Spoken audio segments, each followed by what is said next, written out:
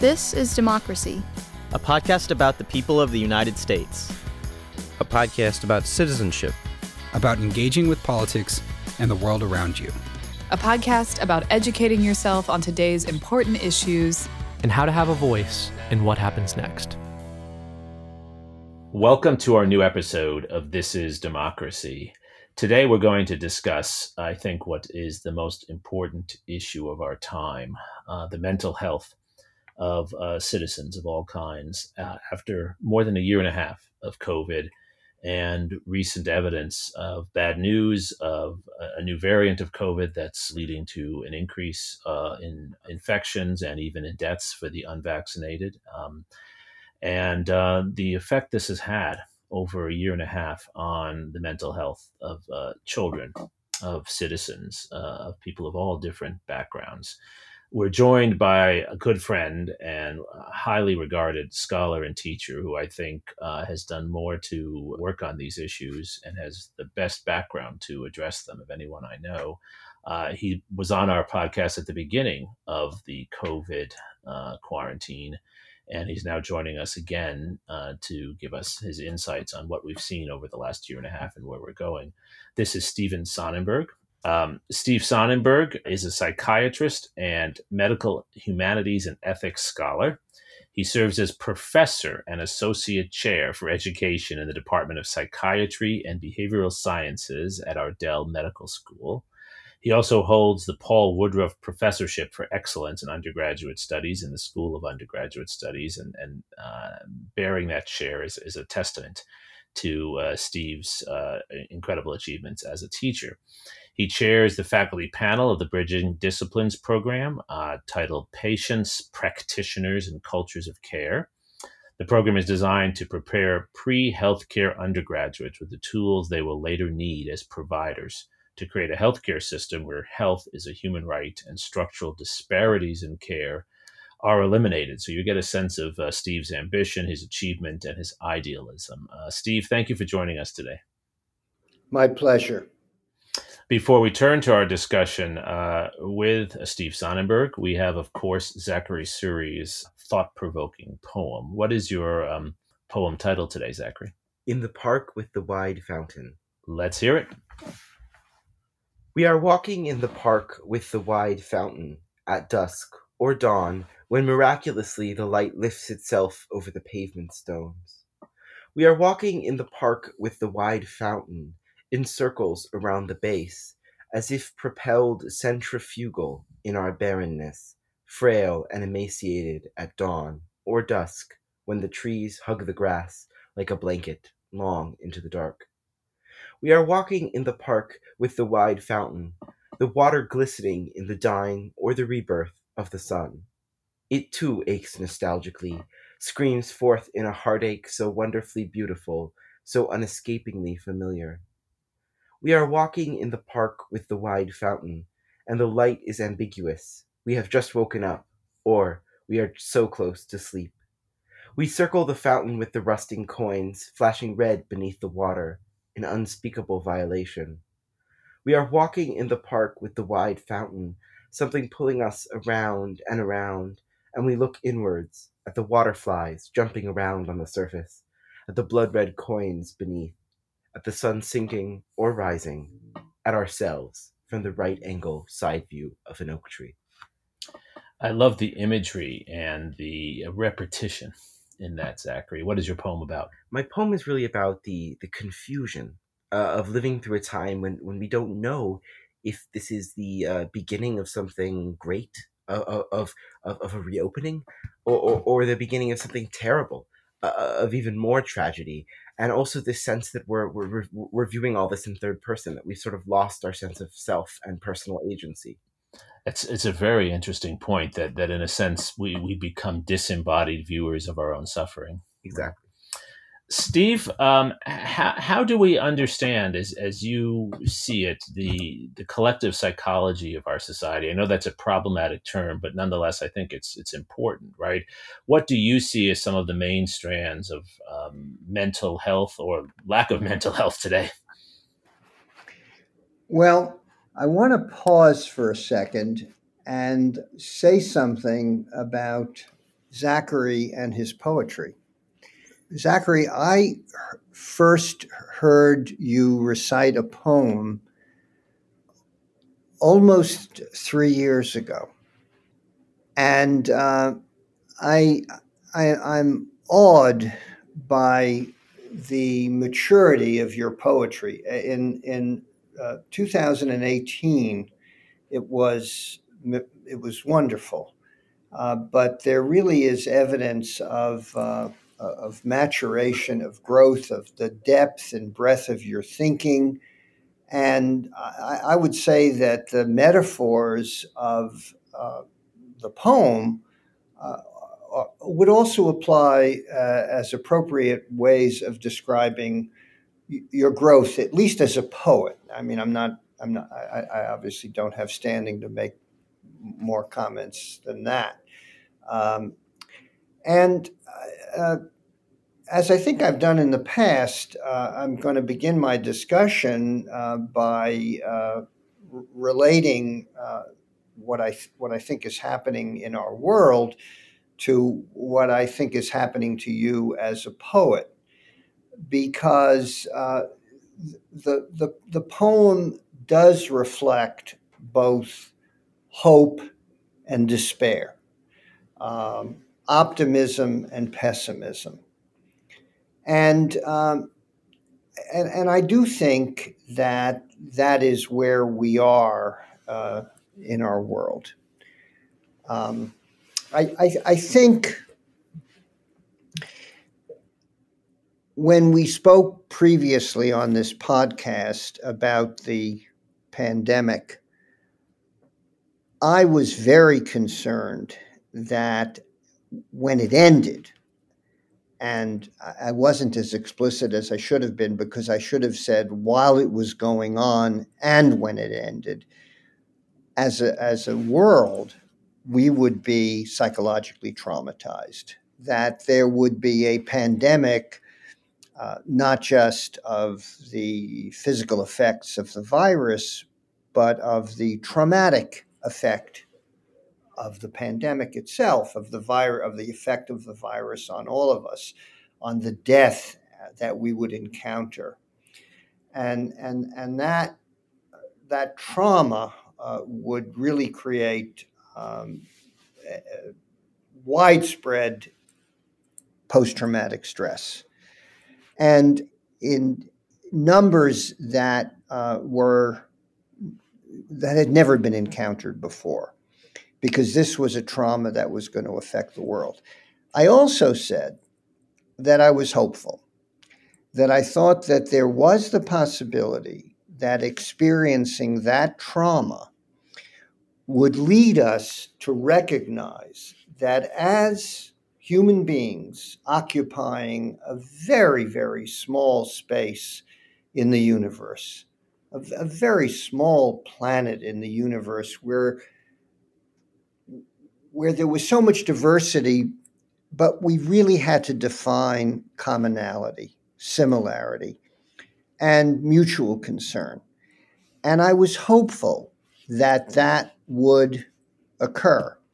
So I would actually urge listeners to locate that previous podcast and listen to what I said, because I was both pessimistic and optimistic. I thought we were going to suffer a lot, but the potential was there for us to grow as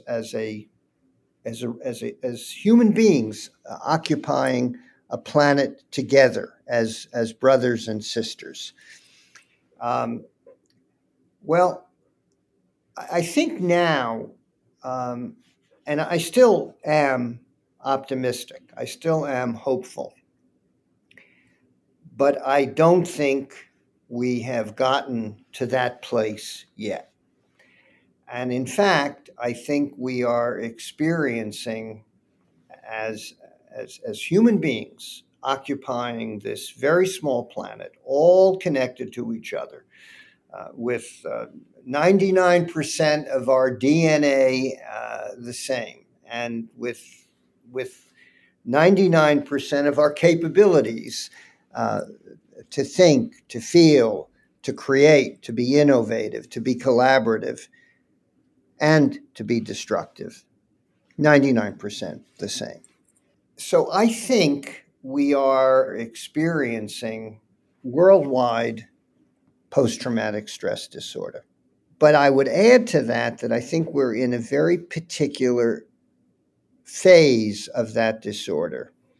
And it's a phase that I don't think we have ever seen before in the way it is really worldwide and devastating. So I would like to suggest to listeners the book, The Denial of Death by Ernest Becker. A wonderful, wonderful book. Becker was really an amazing intellect, an anthropologist, but an interdisciplinary thinker.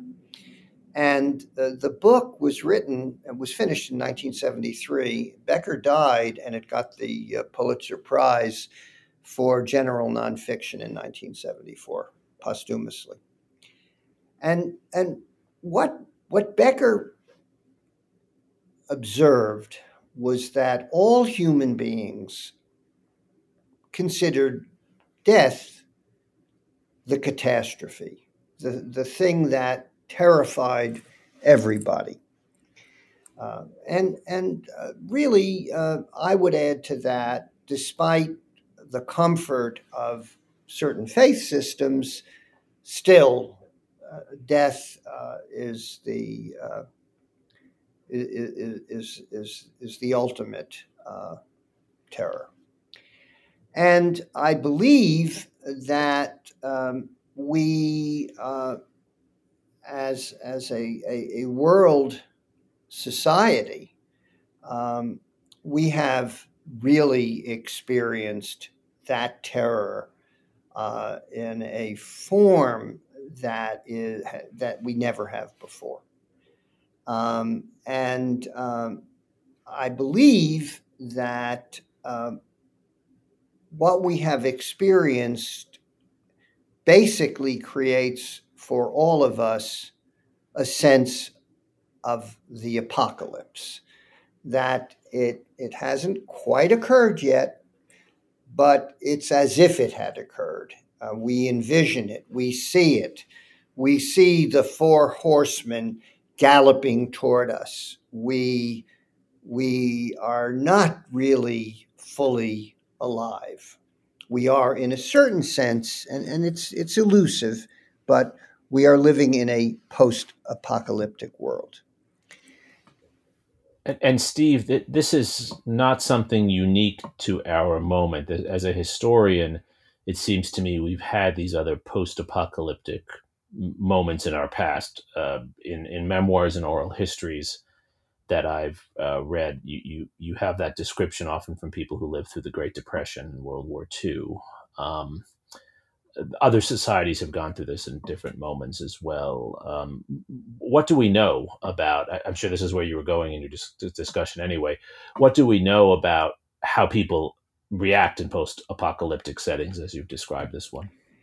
Well, I actually would want to focus on what I'm observing right now. And I'm going to defer to you to fill in some of the blanks. But one description of the apocalyptic experience would be Sartre's The Plague. And obviously there are others. But I'm trying to understand the decisions that are being made by people in power and the decisions that are being made by everyday people who have perhaps very limited power, but some power over their own decision making. So and I think Steve, you meant Camus' The Plague. No, I'm sorry. I did mean Camus' The Plague. No, excuse me. Albert Camus. It's a wonderful discussion of the plague, and it uses the plague as a metaphor for the rise of fascism also in France and Yeah, elsewhere. yeah. Sorry, Steve, to interrupt. No. I apologize. I don't know why I was confused about that. What I'm observing is that people don't want a mask.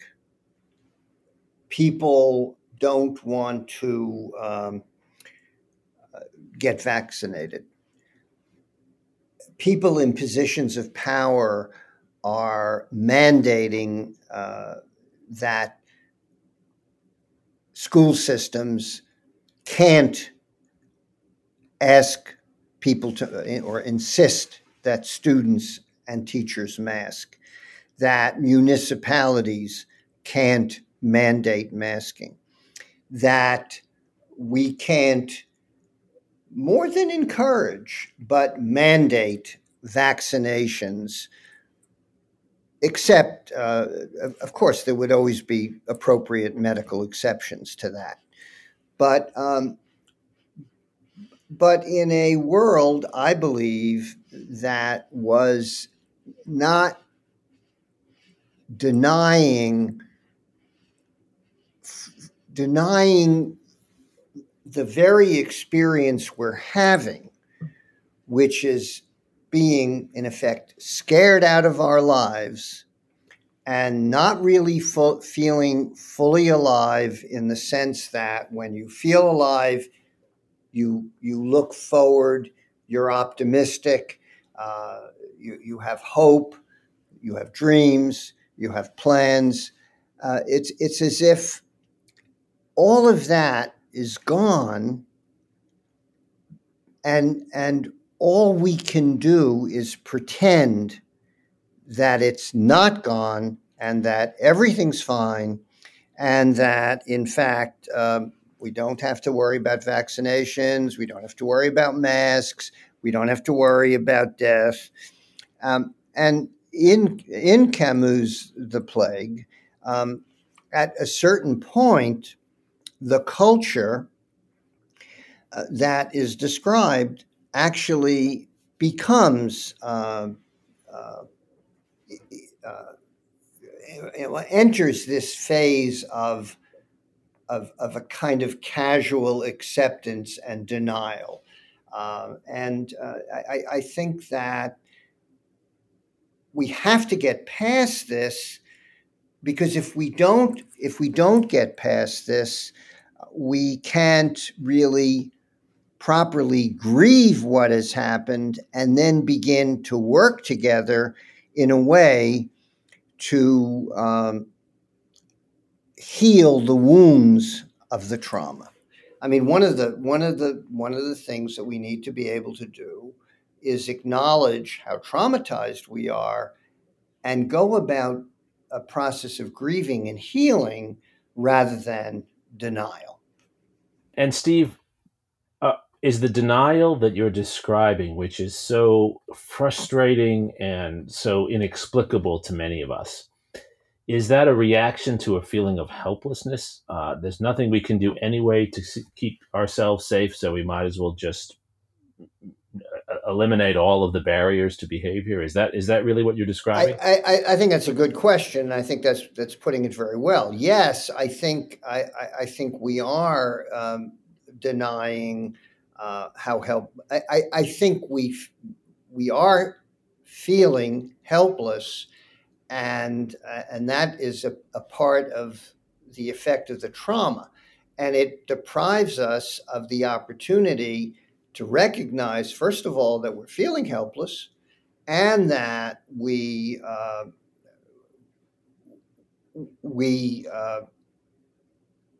aren't able to process that.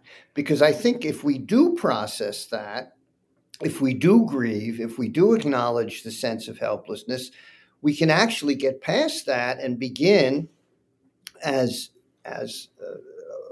a worldwide collectivity of people. We can begin to employ not only introspection, which is very important, but also intellect in more explicit ways, to recognize that there is a great deal that we can do. There is no question but that to be very explicit, the simple act of masking, masking is not 25th century science.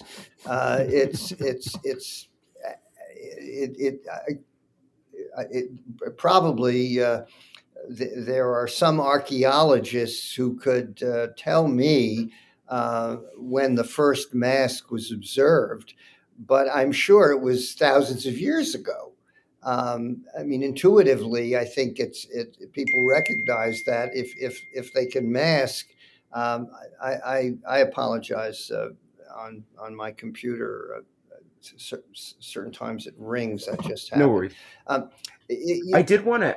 No, I was just going to say. I think if we recognize that we actually had tools and we weren't totally helpless, we would leave this post-apocalyptic state of mind and think in more modern scientific ways. And also a part of that would be modern psychological ways, and recognize the importance of grieving, the importance of introspection, and the importance of recognizing what we can do to help ourselves. And a lot of that would include empathetic behavior and thinking on the part of many people to embrace others in a way that would be healing. And that is what I had hoped for in the first time we discussed this early in the pandemic. I did want to touch on this phrase you used, world collective, because I think part of what you're saying is that in a sense we've become more insular as individuals, yet at the same time I do think, and I've noticed this with my peers at least, that we've become more connected as a world, that we've sort of lost the sense of national fervor, if you will, that we've become, that the suffering has in some ways brought us together. Do you think we've become more insular, or have we become more international? Well, what you just said, Zachary, is a cause for optimism. I'm delighted to hear you say that. It is not what I have encountered in, let's say, recent months. And, actually, I haven't been teaching since May. And my interaction with younger people is relatively limited. I'm not a child psychiatrist. I haven't been in the classroom for 3 months. That's a long time. And I actually am encouraged to hear you say what you say. It leads me to believe that the optimism that I expressed when we spoke about this at the beginning of the pandemic was not unrealistic. That there was cause for optimism. I'm delighted to hear that you say that about young people, about your peers. Steve, do you see among medical professionals, do you see the despair that you're describing? I think there are very committed people who maintain optimism. And I have to say, I'm one of them. I mean, I'm not totally pessimistic. I do imagine that if people hear the message that I'm offering in right now in this conversation, that it could lead people to take certain kinds of steps, to practice introspection, to practice empathy, to be empathic for themselves, and eventually to engage in what grieving might be necessary and repair a sense of profound pessimism, a post-apocalyptic outlook. I also think that if people in power listen to what I and others are saying, that too, there could be shifts as well. I think the best example of optimism is Dr. Tony Fauci, who has really been on the receiving end of a barrage of abuse and mistreatment, and still keeps preaching the gospel of healing. I think that I have not done a focused study of my peers. I suspect that there is a range of feeling about optimism versus pessimism, a sense of despair versus a sense of optimism. I also think, as a group, healthcare providers have risen to this occasion. Absolutely. And in that sense, I would infer a certain hopefulness. Remember, healthcare providers, in the course of their training, encounter aging, deterioration, and death all the time. I mean, that is very much a part of the life of a healer. We heal, but we also help people at the end of life. We practice palliative care. We engage in hospice care. I don't feel that I can speak definitively. I certainly think that many people in healthcare are optimistic. I also think probably many are pessimistic. But I do think that as healthcare providers, we have a special place in society that empowers us to be more optimistic. So yes, I think that there are segments of the culture where people are more optimistic. This might be a question for both of you, but one thing that I think might have a very significant psychological effect on our society in particular is that we've spent really the last 20 years since 9/11 worried about the threat from without. And we've become, in many ways, a very militarized society. And then to see in many ways our entire lives crumble from within, from a disease, and from, I guess you could say, an aspect that that didn't seem threatening to us. That seems to me like that must have had a deeply psychological effect. And I think that might have an influence on how we conduct foreign policy and military policy in the future. Well, I think, Zachary, it certainly shatters the invincibility myths that we carry around of ourselves, right? That we tell ourselves, because we're well educated, or because we're tall and strong, or whatever it is, right? Because we're men, right? We think that somehow we're invincible. And I think what you're describing is how that's been shattered. Steve, I'm sure you have some reflections on this. Well, I'm thinking about nuclear deterrence and mutually assured destruction when Zachary brings up our history, our military history. Obviously, there was a time when,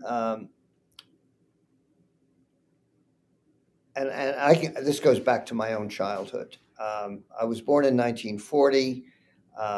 I remember atomic bomb drills in school when I was in, I don't know, maybe the third grade and the fourth grade, and perhaps even on into high school. We were taught to crouch under our desks because of the threat of a nuclear weapon. Right, duck and cover, as it was called. Right? I did remember the phrase, but in a way, and I got very interested in studying nuclear deterrence, and actually worked with people at the Carnegie Endowment for International Peace. And I always felt that the policy of deterrence and was very fragile. I understood the protagonists, but I always felt that it relied on a certain view of human rationality. Fortunately, so far, my concerns have not been proven right. I mean, we have not had a nuclear disaster, but in a lot of ways, I'm going to speculate here, and I want every listener to know that this is just a speculation.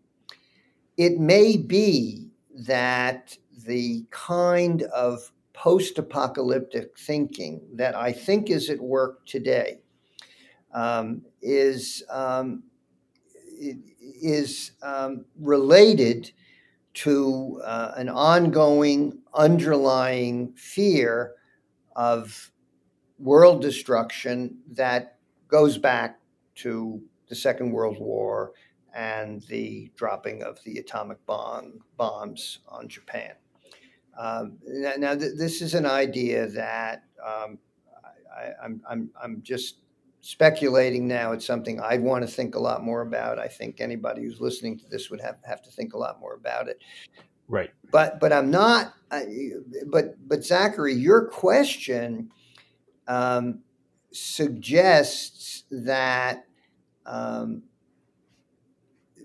And it suggests that your generation feels a certain kind of comfort that the threat from without was under control, and now we have this threat from within, this virus that attacks our bodies inside, and that threat from within is different and is overwhelming.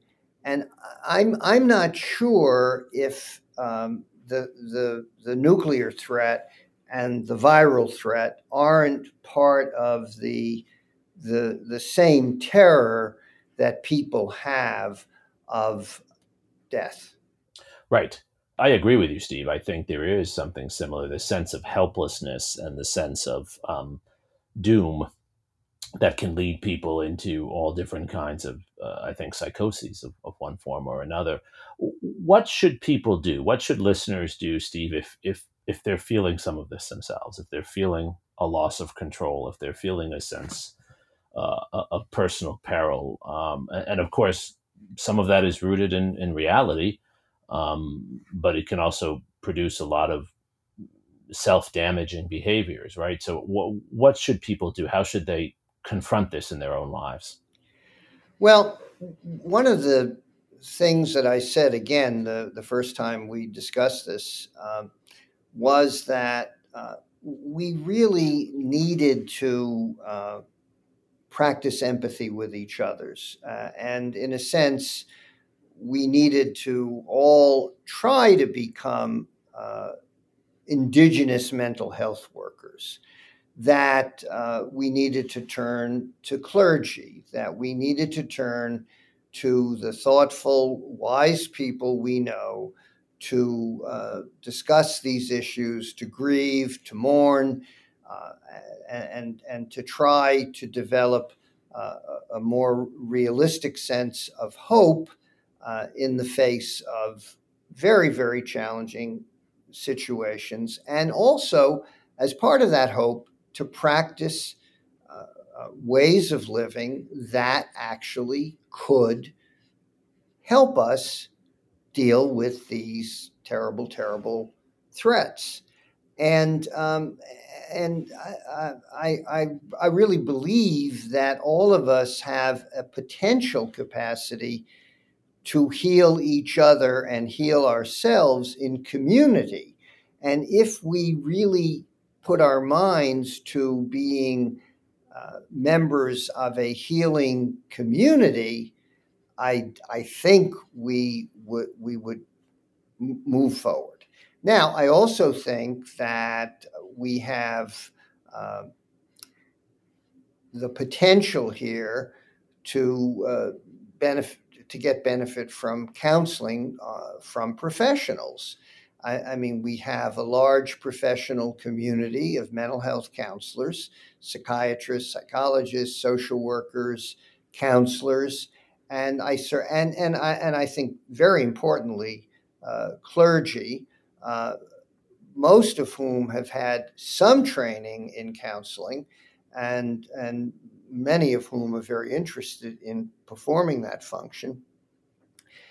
So I do think we need to try to discuss these issues with thoughtful, wise people who can really help us. And again, I think if we add to that practicing measures that really will protect us, I think we can develop at least some real sense of agency. We are not totally helpless.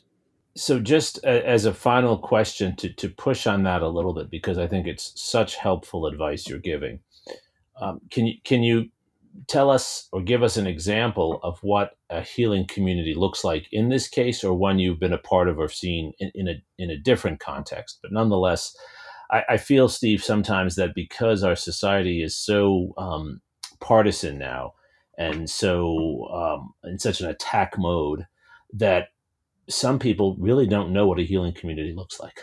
They haven't seen it, or if they have, they forget. And so how can we as humanists describe that, help people to imagine that in their lives? Well, I what comes to mind are the classes I taught last academic year.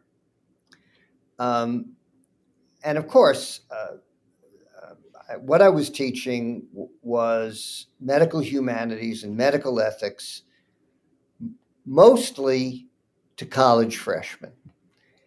And I changed my course, which had been prior to the pandemic a general course in medical humanities and ethics, where I tried to convey the importance of studying the humanities for the development of future healthcare providers and the importance of focusing on ethics. But I changed it to focus very specifically on the pandemic and what the pandemic was teaching us. So we began, for example, the course listening to Martin Luther King's speech, I Have a Dream speech.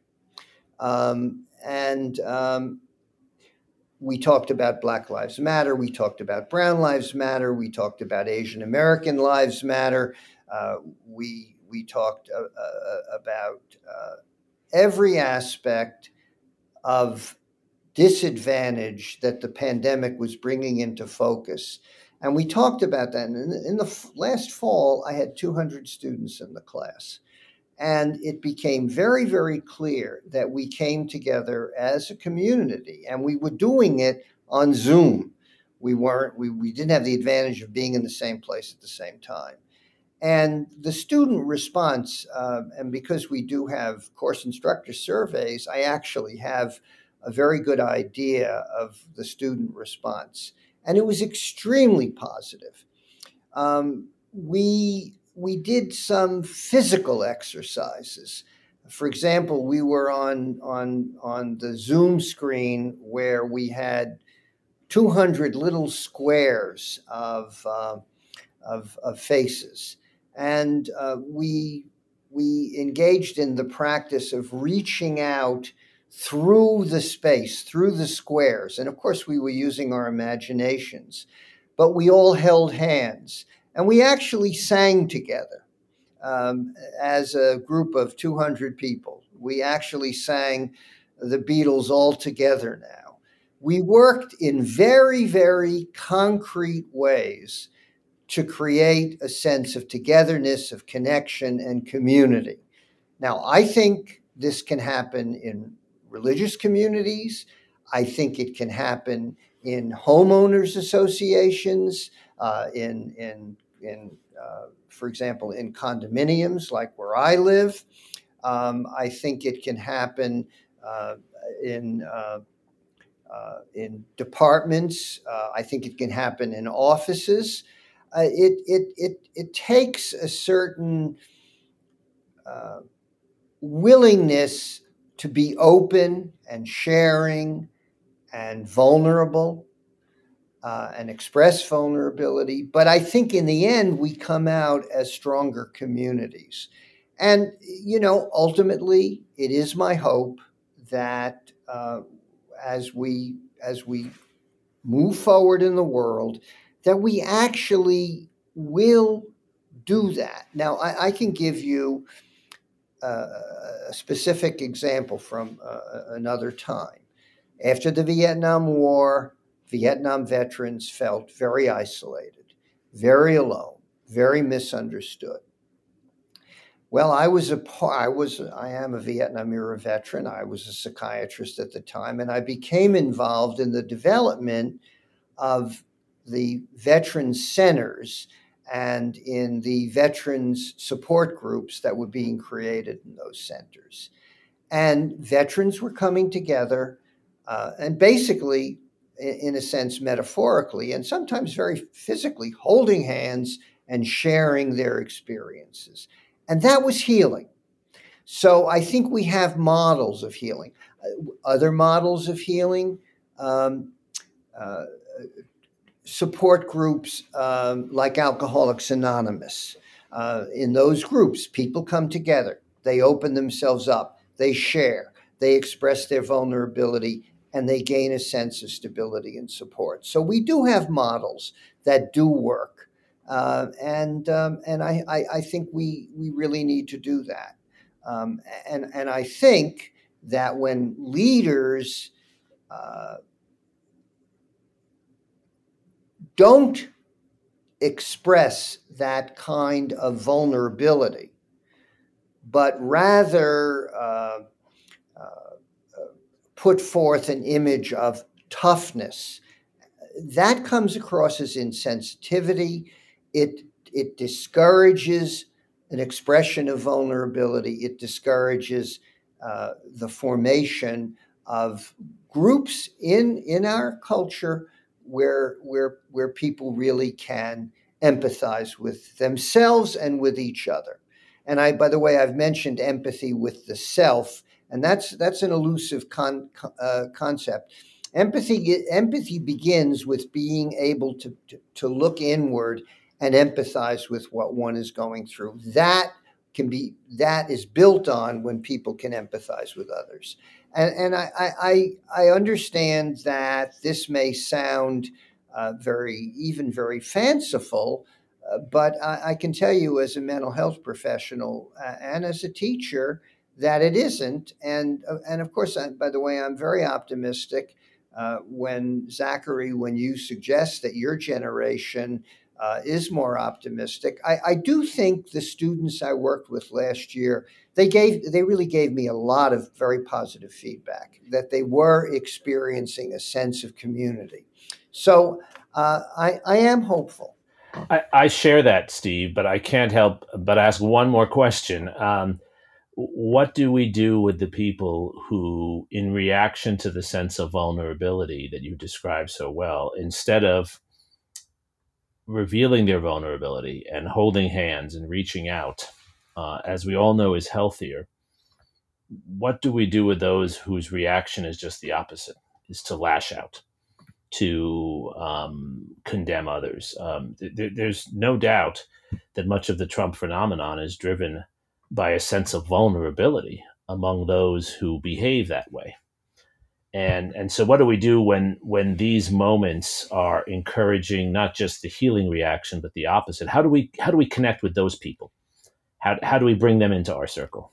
Well, I have two heroes, and I've already told you basically that one of them is Martin Luther King, because we started my courses, my medical humanities courses, which were focused on the pandemic. And we started it literally listening to the I Have a Dream speech. And I shared with my students that I was in Washington. I was at that speech. I was standing there hearing it, and that it really changed my life. Well, Martin Luther King and Mahatma Gandhi are my heroes. And I think they have much to say. And they have much to say about really reaching out in a loving way and in a kind way and in a patient way, and not in an arrogant way. I think these were two human beings who really mastered the art of eliminating arrogance from their personalities. I really think they did that. Now, it may be that people who've studied them more carefully than I have would disagree, but I think they mastered the art of being humble and being caring and loving and giving.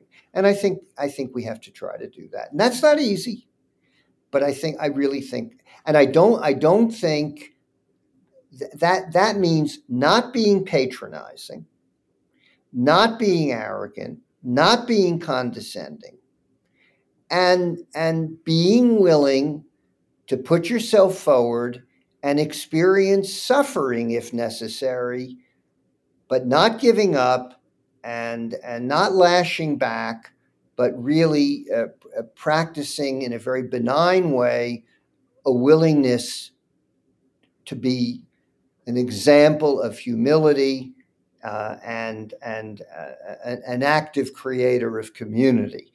And I certainly believe that Gandhi and King were people who embodied all of that. And I think they should be our models. It's a great answer and resonates with one of our themes in the podcast each week, which is, of course, that there are historical inspirations for us, and that by studying the lives of others, we can gain a new perspective on our own lives. Zachary, to close us out here, does this description that Steve offers, is it helpful? Because your generation, one of the great markers of your generation is that you want to call out injustice. More of your generation has been involved in peaceful protests against racism than even the civil rights generation of the 1960s. These are issues you care deeply about, not just your generation, but by all measures. And that's good. You care about the environment. You want to call out people who are destroying our environment. But at the same time, Steve is saying you have to reach out, that you have to heal. How do you think about that as someone struggling with these issues?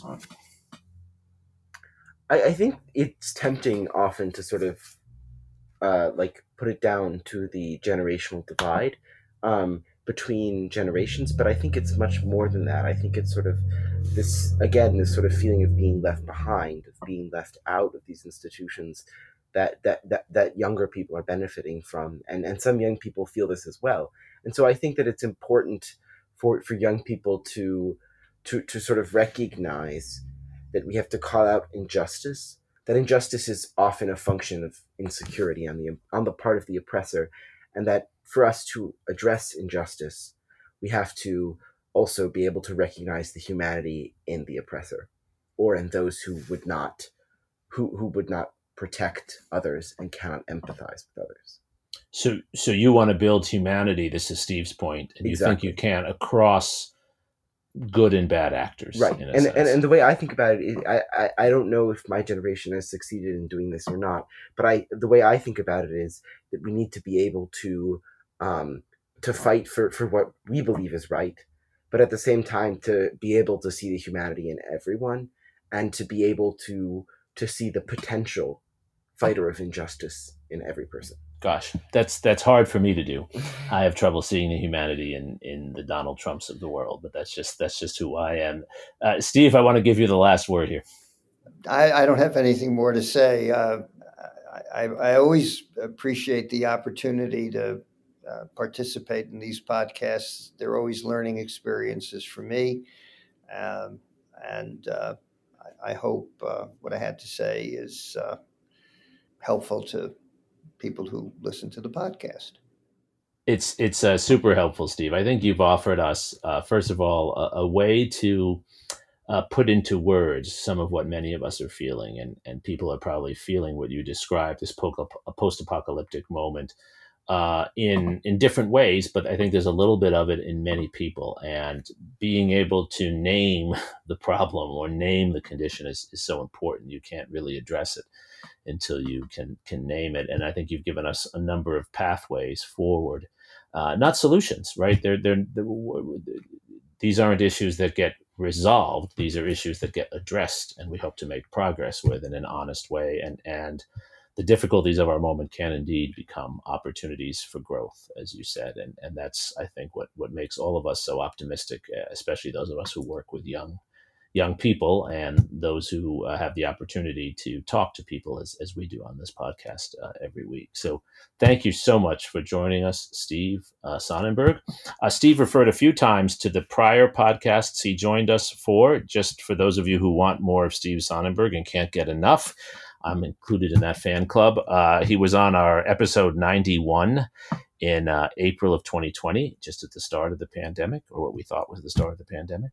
And then he also joined us in 2018, episode 18, where he talked about healthcare policy. That also is very relevant. And many of the things he said then were prescient, even though he might not have known it at the time. So thank you again, Steve, for joining us. Well, it really is always a learning experience and a privilege to work with one of the great father-son teams that I've ever encountered, the Zachary and Jeremy Suri. Well, Zachary, thank you for letting me be on your team and for sharing your poetry with us today. Most of all, thank you to all of our listeners, and we don't often say this, but we should. We hope you're all staying safe, and we hope that everyone out there is finding healing and community in this difficult moment. We all need it, and maybe our podcast can help provide just a little bit of that community as well. And as Fraser Crane would say, good day and good mental health. Yes.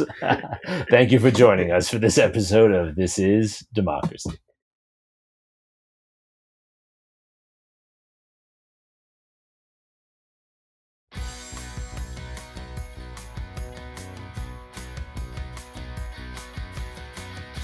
This podcast is produced by the Liberal Arts ITS Development Studio and the College of Liberal Arts at the University of Texas at Austin.